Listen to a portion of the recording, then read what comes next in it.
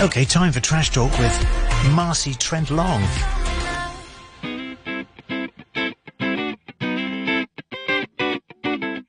Good afternoon, Trash Talkers. Well, after the good news last week of LegCo passing the waste charging scheme, now we can start talking about recycling.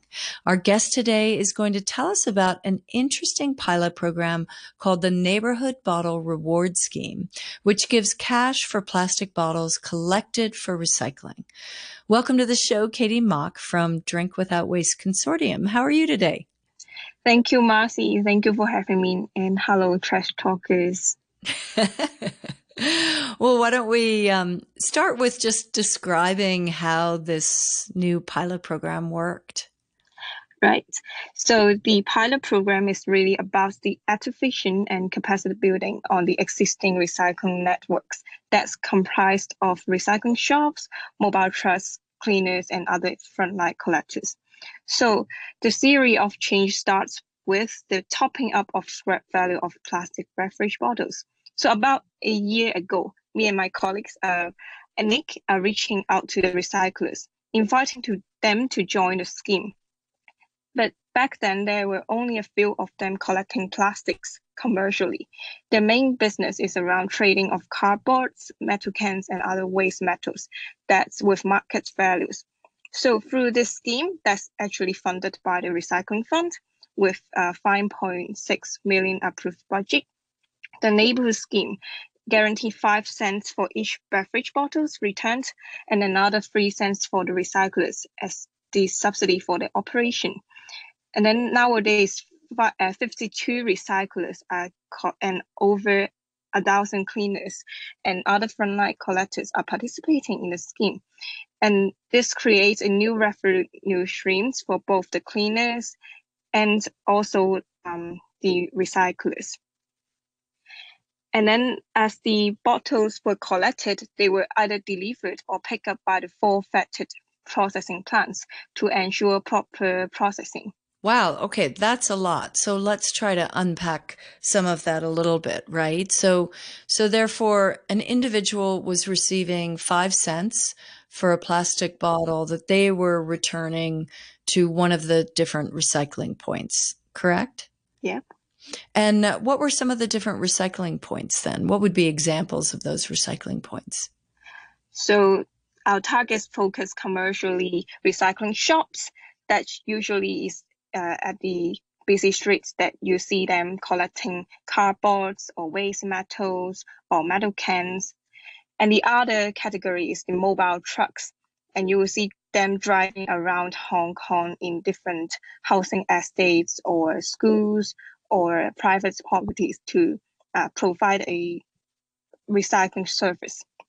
And then one other very special category we discovered in the scheme is that those they are also the mobile recyclers, but they also set up in a housing estate near a refuse collection points that is regularly on a weekly basis that set up a booth there and then provide a recycling service for the residents inside the estates. Oh, and for those, were people pretty excited that they were actually getting, money for their recycling versus obviously if you're recycling other objects, you don't necessarily get money unless it's aluminum. Yeah, because for the above categories I mentioned about, they are doing recycling for business, like they're commercially trading the recyclables. So there must be a market value for what they are accepting. So that's why 1 year ago, there basically nothing, like no one is collecting plastic beverage bottles commercially. And now we are providing the subsidy for their operations. Then that creates a kind of revenue streams for them. So that's why they will be willing to also accept plastic beverage bottles. Oh, got it. Okay. And why did the Drink Without Waste initiative develop this scheme? So like back then, 1 year ago, we were doing different volunteer schemes. So like our VM program or bin placement. That's potentially targeting consumers, schools, or malls. And then we realized that there is already an existing channels for other recyclables, and that network is highly effective. So there are over 300 active recycling companies in Hong Kong, plus the 400,000 agents, including cleaners, domestic workers, and other frontline collectors. So every month they are collecting around 90% recovery rates of the waste papers and 80% of metal cans. So back then we were thinking about why don't we utilize these existing networks with an aim to develop a cost-effective networks, as well as to minimize the impacts in environmental footprint, because we can utilize this one existing and then to create synergy in also recovering the bottles. And then do you think that this has been an effective scheme for collecting plastic beverage bottles? Yeah, so in the summer, we're actually collecting like over 170 tons collectively by our 52 recyclers monthly. That's around 5% of the recovery rates of plastic bottles, Hong Kong territory-wide, given there's 4.9 million pieces disposed in the landfill every day. Mm-hmm. So we also discovered a highly effective bulk collection operation model. That's the pop-up I mentioned earlier, that's operating in the housing estates. That's usually operates next to or inside the refuse collection points. So that creates a synergy in managing waste as well as the recycling of the materials. Because it's located in the housing estates, it also provides a good amount of population of the residents.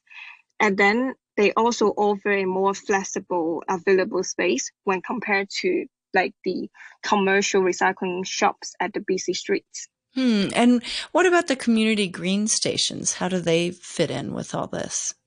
The community green stations is actually usually located a more remote like area, is not really accessible.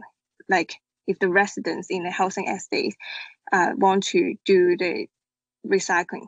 But the green community network, they provide collection of other recyclables, like recovery of other recyclables. So 8 types of materials, and that's great.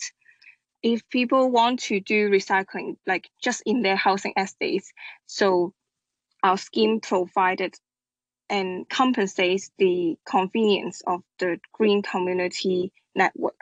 So providing more accessible locations. So that's, yeah. Got it. So then a combination of you're giving more accessible locations and you're giving money means that you're getting a much better turnout for the plastic beverage bottles that are being returned.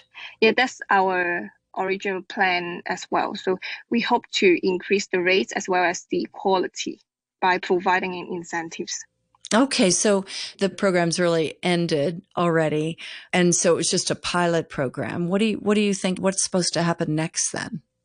Yep, so we are wrapping up the program with a consultancy study. So previously I mentioned we discovered that the successful model of a MRF, or like the recycling pop-up, that perhaps in the consultancy study we would like to discover and review the actual dimensions or criteria that needs to fulfill when we want to set up more pop-ups around Hong Kong, like basically in every neighborhood. If we were to promote pop-up in every neighborhood, what do we need to find out? Like the space, infrastructures, etc. And because we hope to suggest to the governments that to utilize the existing facilities such as the refuse collection points, housing estates, car parks, that's to provide a convenient return and material separation points for the residents and consumers. And it could also act as a intermediate consolidation points for green community or other recycling initiatives. Okay, got it. Well, it's a pretty exciting initiative for sure. And hopefully on the next round, though, you need to get some more funding from the government. Is that right? Yeah, so we are reaching out to both governments and private sectors to see the opportunities in continuing this scheme. It's all about the sustainability of the scheme. Right. And then, so will the new waste charging scheme, will that help your efforts?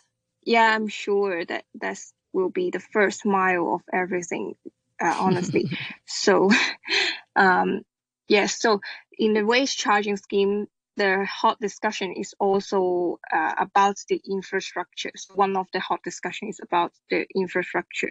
So that's why we like in our scheme, the successful model, the MRF material recovery facility, as well as the pop-up, will really with a great potential of this to both recovery as well as the waste charging scheme.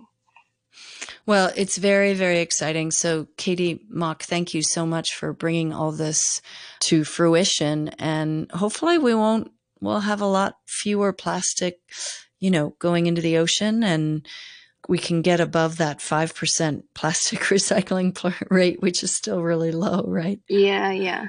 And always remember to refill your bottle and bring your own bottle. Exactly. Reduction is the key for sure.